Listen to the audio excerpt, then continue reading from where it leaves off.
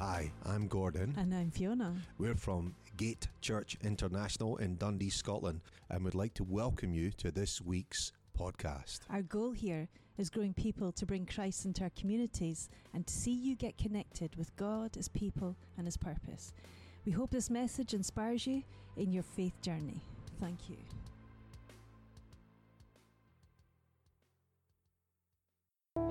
Heavenly Father, we just thank you for your presence in this room this morning. We thank you for the musicians. We thank you for all that you're doing in this place, in this room on this day. And we pray that you'd move in your power, your presence, and also your word. I pray, oh God, that our hearts would be supple, our minds would be open, our intellects would be changed, the seat of our soul and our heart would be changed for your glory, oh God. And we pray in our guts, we'd gain more guts and boldness in you, the preaching of your word. We pray in the name of the Lord Jesus Christ. And all God's people said, Amen. It's great to see you all here this morning. We've been looking at the Beatitudes last week. We've been looking through a wee bit of Matthew. We've been looking at fishermen. We've been looking at other stuff. But last week we looked at the Beatitudes, and we looked at blessed are the poor in spirit, and this morning I want to share a word. I want to carry on, but you might hear words like sandwiches, you might hear words like ladders, and you might think, what is he talking about? But I want to start with a sandwich. Is that okay? So you're starving, so you don't go to McDougall's because you're not in the mood of a triple cheeseburger. So you don't go to McDougall's. You know, you go there and you say, can I get a triple cheeseburger? And, 30 seconds later, boom, it's there. But you go into one of these sandwich shops and you walk in and you can smell the bread. And you're like, man, that smells good. Then you stand in the queue and you're not served instantly. It might take 10 minutes to get to the front of that queue. And during these 10 minutes, you smell the bread and you feel the juices and the acid in your stomach turning. And you're like, oh my gosh. And you see somebody sitting down in that little restaurant and they're having a drink and they're eating their sandwich and they're enjoying it. And they've got a napkin and they're wiping the coleslaw or whatever it is off their face. And you're standing there and all you can do is you can smell the bread and your stomach is rumbling and you're having to be patient to wait on your sandwich. But you get to the front of the queue and you're asked, what kind of bread do you like? And there's 9 options, so you go for oti toti or whatever it's called. You get your bread and they slice it open and you ask for meatballs or meat or whatever on it and they say, would you like it toasted with cheese or without cheese? Then you get the option, would you like some salad? Yeah, would you like some tomatoes? Yes. I basically ask for everything apart from raw onions, olives and gherkins. So that's my kind of thing when I go to one of these shops. I don't know, but I've seen some people that go and yell. They say, would you like tomato? Yes. They say yes to everything. And their sandwich is like thick. And but here's the thing. You eventually get to eat into the sandwich and enjoy that sandwich. And it's absolutely delicious. And this morning, I want to prepare this sermon like a sandwich. Is that okay? So there's 2 slices of bread. So when we talk about the Beatitudes, we're talking about the 2 pieces of bread. So there's 8 Beatitudes, and the first one comes with a promise where they will inherit the kingdom of God. And the last one comes with a promise where they shall inherit the kingdom of God. But in between it says that they shall be comforted. It says that they shall inherit the earth. They shall be satisfied. They shall receive mercy. They shall see God, and they shall be called the sons of God. But here's the thing. The first one and the last one, it says that they are inheritors. So before I begin today, and I'm only going to do one of the Beatitudes, I want to let you know that you are an inheritor, that you are a recipient of the kingdom of God. So when it comes to you and it goes through you for the glory of God. So as I preach this morning, I'm preaching to people who've already inherited the kingdom of God. Isn't that good news? Come on. I'm preaching to a happy group this morning. I'm loving it. So that's the power of the sandwich. And when we look at the 8 Beatitudes, they're actually taught in one unit. When Jesus taught on the side of the mount, Jesus was teaching in parables most of the time. But on this occasion, Jesus does direct download teaching. And he says, this is what the kingdom of God is like. And it's completely counter-cultural. It goes against the flow of what you think the Messiah would teach. Because happy are those, or content are those, or blessed are those who are poor in spirit. You know, if anybody was to stand up today and go to a motivational seminar, and someone was to say, blessed are you who are poor in spirit, people would start walking out of the room because they don't want to hear it. They want to hear, blessed are those who are loaded. Blessed are those who are rich. Blessed are those, and so on and so forth. But Jesus is counterculture. I love it. And it goes on in verse 5. He talks about, blessed are those who mourn. Blessed are those who mourn. And when we read that verse as a standalone verse, you can think, what the heck is Jesus teaching about?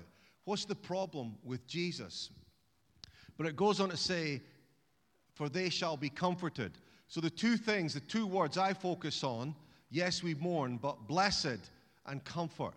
So 2 ears and 1 mouth, we can say things in reaction, but the facts are that Jesus wants to bless us and he wants to comfort us as well. So the word has power. So Jesus brings a word that brings light in the darkness. Can you imagine waking up on the 5th of November and one of your friends sends you a text? And in the text, it says, I'd like you to come to my party. It's a firework party. There's going to be a barbecue. There's going to be triple cheeseburgers. There's going to be sandwiches. But at this triple party, I'd like you to come at 12 midday. You think, what is the matter with this guy? What is the problem? Why would you have a firework party at midday when the sun is shining and you can hardly see any of the fireworks? What's the point? But you see, what I love about Jesus' teaching is that Jesus is teaching us. It's like a firework display in the darkness. In other words, when Jesus teaches us, he's teaching us to be aware of the darkness that surrounds us. And when Jesus is teaching to people, he's preaching the light of his word, but he's also preaching to the darkness of the soul. And when Jesus preaches to the darkness, the light shines even brighter. And that's the glory of the power of Jesus' teaching. He preaches to the to the darkness, but he also brings in his light as well. In the Beatitudes, there's a step down before there is a step up. What do I mean by that? Because it seems that in the first one, he says, blessed are the poor in spirit, which we unpackaged last week. But it's like, blessed are those who are, unraveled, and they're undone, and they're finished with the power of themselves, that they're finished with the power of self-motivation. They're finished with trying to do things in their own strength. So Jesus starts off taking us on a journey where we dip and we step down. The second one is, blessed are those who mourn. But after that, Jesus begins to teach on blessed are the meek. So he takes us a step down into the valley, but then he lifts us back up by teaching the response of those who are meek, and how he responds to people who have that posture or have that mind and heart attitude. So it's important we recognize that it's a package. It's eight Beatitudes. It's one unit. But this morning, I really just want to focus on one. Blessed are those who mourn. If you can imagine a ladder, and you probably think, why is he speaking on ladders? But if you could imagine a ladder that goes up to the balcony in here, or a window on a tenement that's 3 stories up, and the first rung of the ladder starts 15 feet in the air, or 3 meters for those of you who are metric. So the first rung of the ladder starts there, so it's like it's unreachable. We can't get there. We can't get on the first rung of the ladder. It's too high. It's not obtainable. We can't touch it. We can't reach it. We can't get to it. We're so frustrated because we see the ladder. We know where we need to go, but we can't even get on the first rung of the ladder. There's a problem. And that's what it was like with the law, with the law of God, is that people couldn't reach out and touch. But Jesus is reaching down, and he's going to base level, and he's saying, blessed are the poor, blessed are those who mourn. So Jesus is bringing the first rung of the ladder low. He's bringing it down so people can step in, because he's reaching out to humanity in a way that he's preaching to those who are impoverished in spirit. But he's also saying, blessed are those who mourn. It's one of the hardest verses probably to preach. It's not an easy verse to preach.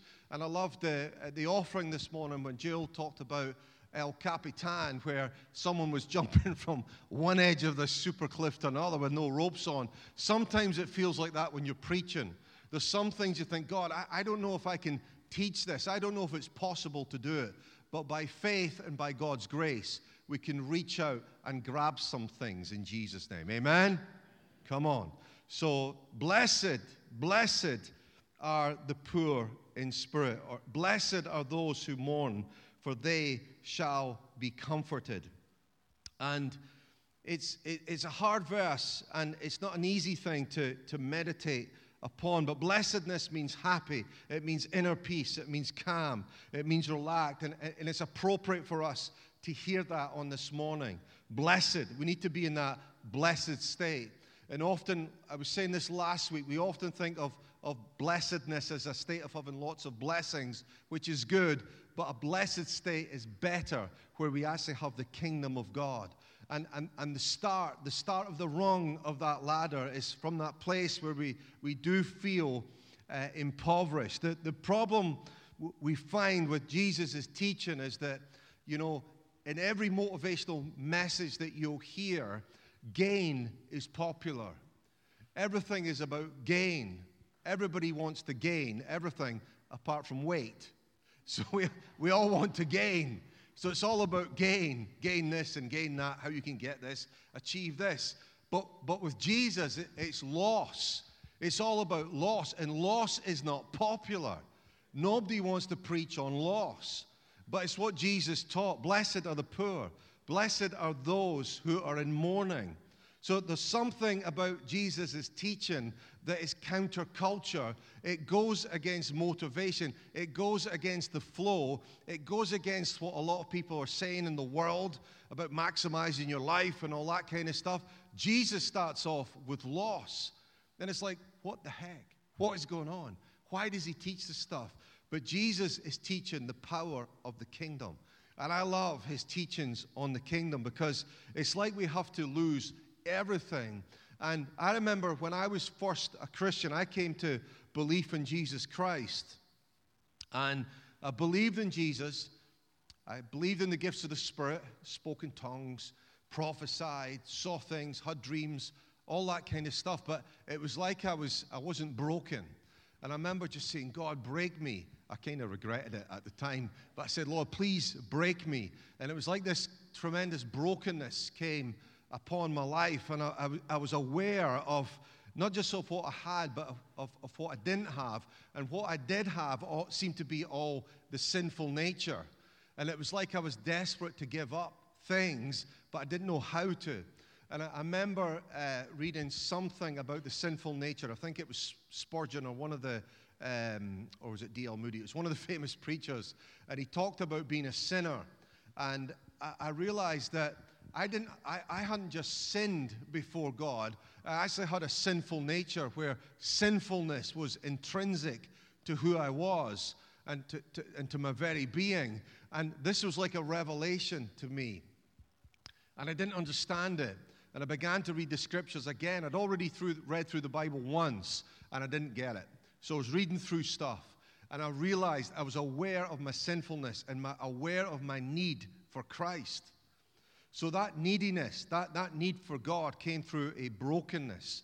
And I realize when I read the Beatitudes, Jesus is preaching to disciples who had given up everything. Yes, he's preaching to a crowd, but he's also preaching to disciples who've given up everything. Yes, there's an excitement, but yes, also there's an incredible brokenness and a tremendous sense of loss. These fishermen who'd given up everything had thrown away their businesses to follow Jesus. So he's teaching into that context. Blessed are those who mourn. They're probably mourning the loss of their businesses, the loss of their families. So the context is these disciples. But for us today, it still has power. So blessed. Jesus understood what it was to mourn. Jesus mourned over Lazarus as an example. It also says that Jesus mourned over the city of Jerusalem. So Jesus understood what it was to mourn the loss of someone, or the loss or the ruin or the turmoil, where Jerusalem would be turned over physically as a city and every stone would be overturned. Jesus understood what it was to mourn prophetically, but he also knew what it was to mourn personally as well. So Jesus understands mourning more than anyone else. Jesus understood what it was to mourn his own life because he was about to face the cross. So Jesus understood the power of mourning. So he wasn't just teaching something that was a theory. He was teaching a kingdom seed and a kingdom principle that would change the mindset, the heart set, the gut set of his very disciples and the crowd who were listening to him. But the goodness of God is such that the words of Jesus changes people today as well. So blessed are those who mourn. It's like a paradox. It's just such a shift in mindset. It's just such a shift in teaching. It's such a shift in how people were thinking even at the time. But Jesus brings in this teaching, and it's so powerful and it's so wonderful. Augustine, who a great theologian in the days prior to his conversion, wrote, "I grew more wretched as you came nearer to me." and it's like in people's pursuit of the Lord, or God's pursuit of people as they come close to Christ, they have an awareness of their uncleanness or their unworthiness, or something is not right within me. Many people today believe in Jesus, but it's in that closeness and drawn that nearness to the Messiah, drawn that closeness to God, we realize there's something smelly about our lives. And often that brokenness, that stench, that wretchedness, it's a process in God where he's allowing what's unclean or unpleasant before his ears and his eyes and his nose. He wants rid of that in our lives. So for some, I've seen people come to faith in Jesus Christ and they're broken instantly. They repent instantly. They're aware of the wretchedness instantly. They're aware of their sinful nature instantly. But I've seen others, like myself, it took me a year to be aware of the power of sin and how ingrained it was in my life. But I've seen other people, and it's taken decades for them to be aware of their wretchedness and their sinfulness.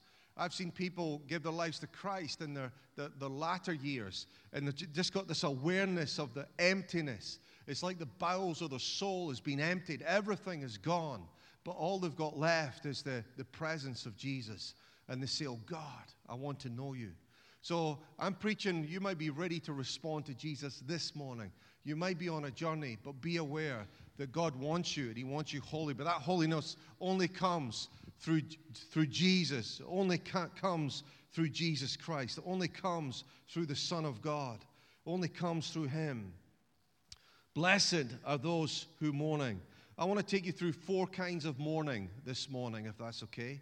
This morning. So we want to go through 4 kinds of mourning. Blessed are those who mourn. There's what you'd call natural mourning, or grieving for someone you have lost. And it's horrifically painful when any of us have lost someone that we love or someone that we know. The pain is unbelievably intense. Blessed are those who mourn. For many of us, we've lost people, parents, loved ones, relationships, whatever it may be, or some things, and we're left broken and we're left mourning through that thing. But Jesus, like I said earlier, Jesus understands what it is to mourn. He mourned Lazarus. He mourned other situations. He mourned Jerusalem. Jesus gets you in your mourning. Jesus understands your mourning here this morning. But Jesus gets you. That's the good news. If you think no one gets me, Jesus gets you. You may think that pastor guy who's preaching his lungs out, he doesn't get me. That's okay. Jesus gets you. Jesus gets you. Jesus understands what it is to be in pain. Jesus understands what it is to mourn. Jesus understands what it is to be separated from his heavenly Father and abandoned on the cross. None of us get that. He gets that, but he gets us more than anybody else. So I love that about Jesus. He gets the whole thing, what it is to be in mourning. Is this the type of mourning that Jesus is talking about in the Beatitudes? I don't actually think he is. The mourning that he's talking, so he gets mourning, but the mourning that he's talking about when you take the whole eight of the Beatitudes together is a mourning of the soul, the lostness of man, where we grieve the former life. So Jesus gets mourning, but he also gets us. And he gets the fact that we need to come into relationship with him. The second kind of mourning is sinful mourning. Is mourning for something that God doesn't want us to have. There's certain things that people crave that God doesn't want you to crave. It might be that you're on your third or fourth marriage and you're pining after your first wife or first husband. That's wrong. Let's be clear. That's wrong. It might be that you're pining after something that happened a while back and you're pining back to the past. That's wrong. There's a sinful mourning where we pine and we crave after things that God doesn't want us to have. We're craving for things or longing for things, and it's not the will of God. That's called sinful pining or sinful mourning. In 2 Corinthians 7:10, it says, godly grief produces a repentance that leads to salvation without regret, whereas worldly grief produces death. So we need to recognize mourning. There's some mourning that's not right. There's some mourning that's where people are being covetous. If you look at, I'll give you an example. There's a man called Ahab. You remember, everyone read about Jezebel and Ahab. Everyone heard of the Jezebel spirit. Maybe we need to preach on that sometime. So Ahab was married. He was a king of Israel, part of the 12 tribes, part of the system, part of the godly system. But he was a man that pined and craved after something. He had a palace, he had a kingdom. But next to the palace, there was a poor man named Naboth, who had, it sounds like a Dundee man, doesn't it? Naboth. All right, Naboth. Aye, Naboth. So Naboth, who had a vineyard, Ahab set his eyes on Naboth's vineyard. The Bible says Ahab became vexed and sullen. Today you might say he had a pouty face. He was pouting. He was in mourning because he coveted that bit of land, but it wasn't his to have. But he wanted it, and I want it, and I want it now. That's called mourning. He was pining after something that didn't belong to him. And we need to be so careful. That's called false mourning. Don't mourn things that aren't yours to have. Shaboom. Some of you loved that word, didn't you? So don't chase after things that are not ours. So it also led to the murder of Naboth, which is tragic. The other type of mourning is mourning over lost dreams. Some of us have had dreams that we've had to do things, or dreams and desires, and we mourn over the loss of these dreams. And it's important that we bury. Sometimes we've got to bury some of these dreams. There's dreams that I've had, and I've just realized, God, I need to conduct a funeral service over these dreams. They're not your will. They were made up in my head, in my heart. And I just say, God, I take them and I bury them right now. I no longer covet these things anymore, in Jesus' name. But the type of mourning, the last one we want to look at, is spiritual mourning. And it's mourning, it's a sorrow over our sins against God. There's a man called W. Pink. He says The mourning for which Christ promises divine comfort is a sorrowing over sins with a godly sorrow. I want to tell you that the Beatitudes, they're beautiful. Billy Graham calls them the beautiful attitudes, the Beatitudes. And they are beautiful, but they're tough as well. Because before we get to the next one, there has to be a humbling. And I love the Word of God. And in one sense, I didn't want to preach this morning because I wanted to preach happy day, happy day. I wanted to preach a happy word. I was like, Lord, I want to preach a happy word. But I want to tell you, this is a happy word. Because Jesus said, blessed are those who mourn, for they shall be comforted. And I love the Word, and I love Jesus, and I believe that His Word changes people for the glory of God. Amen? Can we all stand? Is that okay? And we'll pray. Do you know, can I tell you that there's a miracle taking place here this morning? I've actually finished my set. There's a wee clock on that screen that none of you see from here. But I've actually finished 5 minutes early. Miracles happen. Miracles happen. But in closing, no, I'm just kidding. So let's just pray. Father, we thank you for your word. We thank you that your word has power. We thank you, Jesus, that you taught these things to your disciples, your 12, your core, but you also taught them to the crowd, the people who would listen and hear.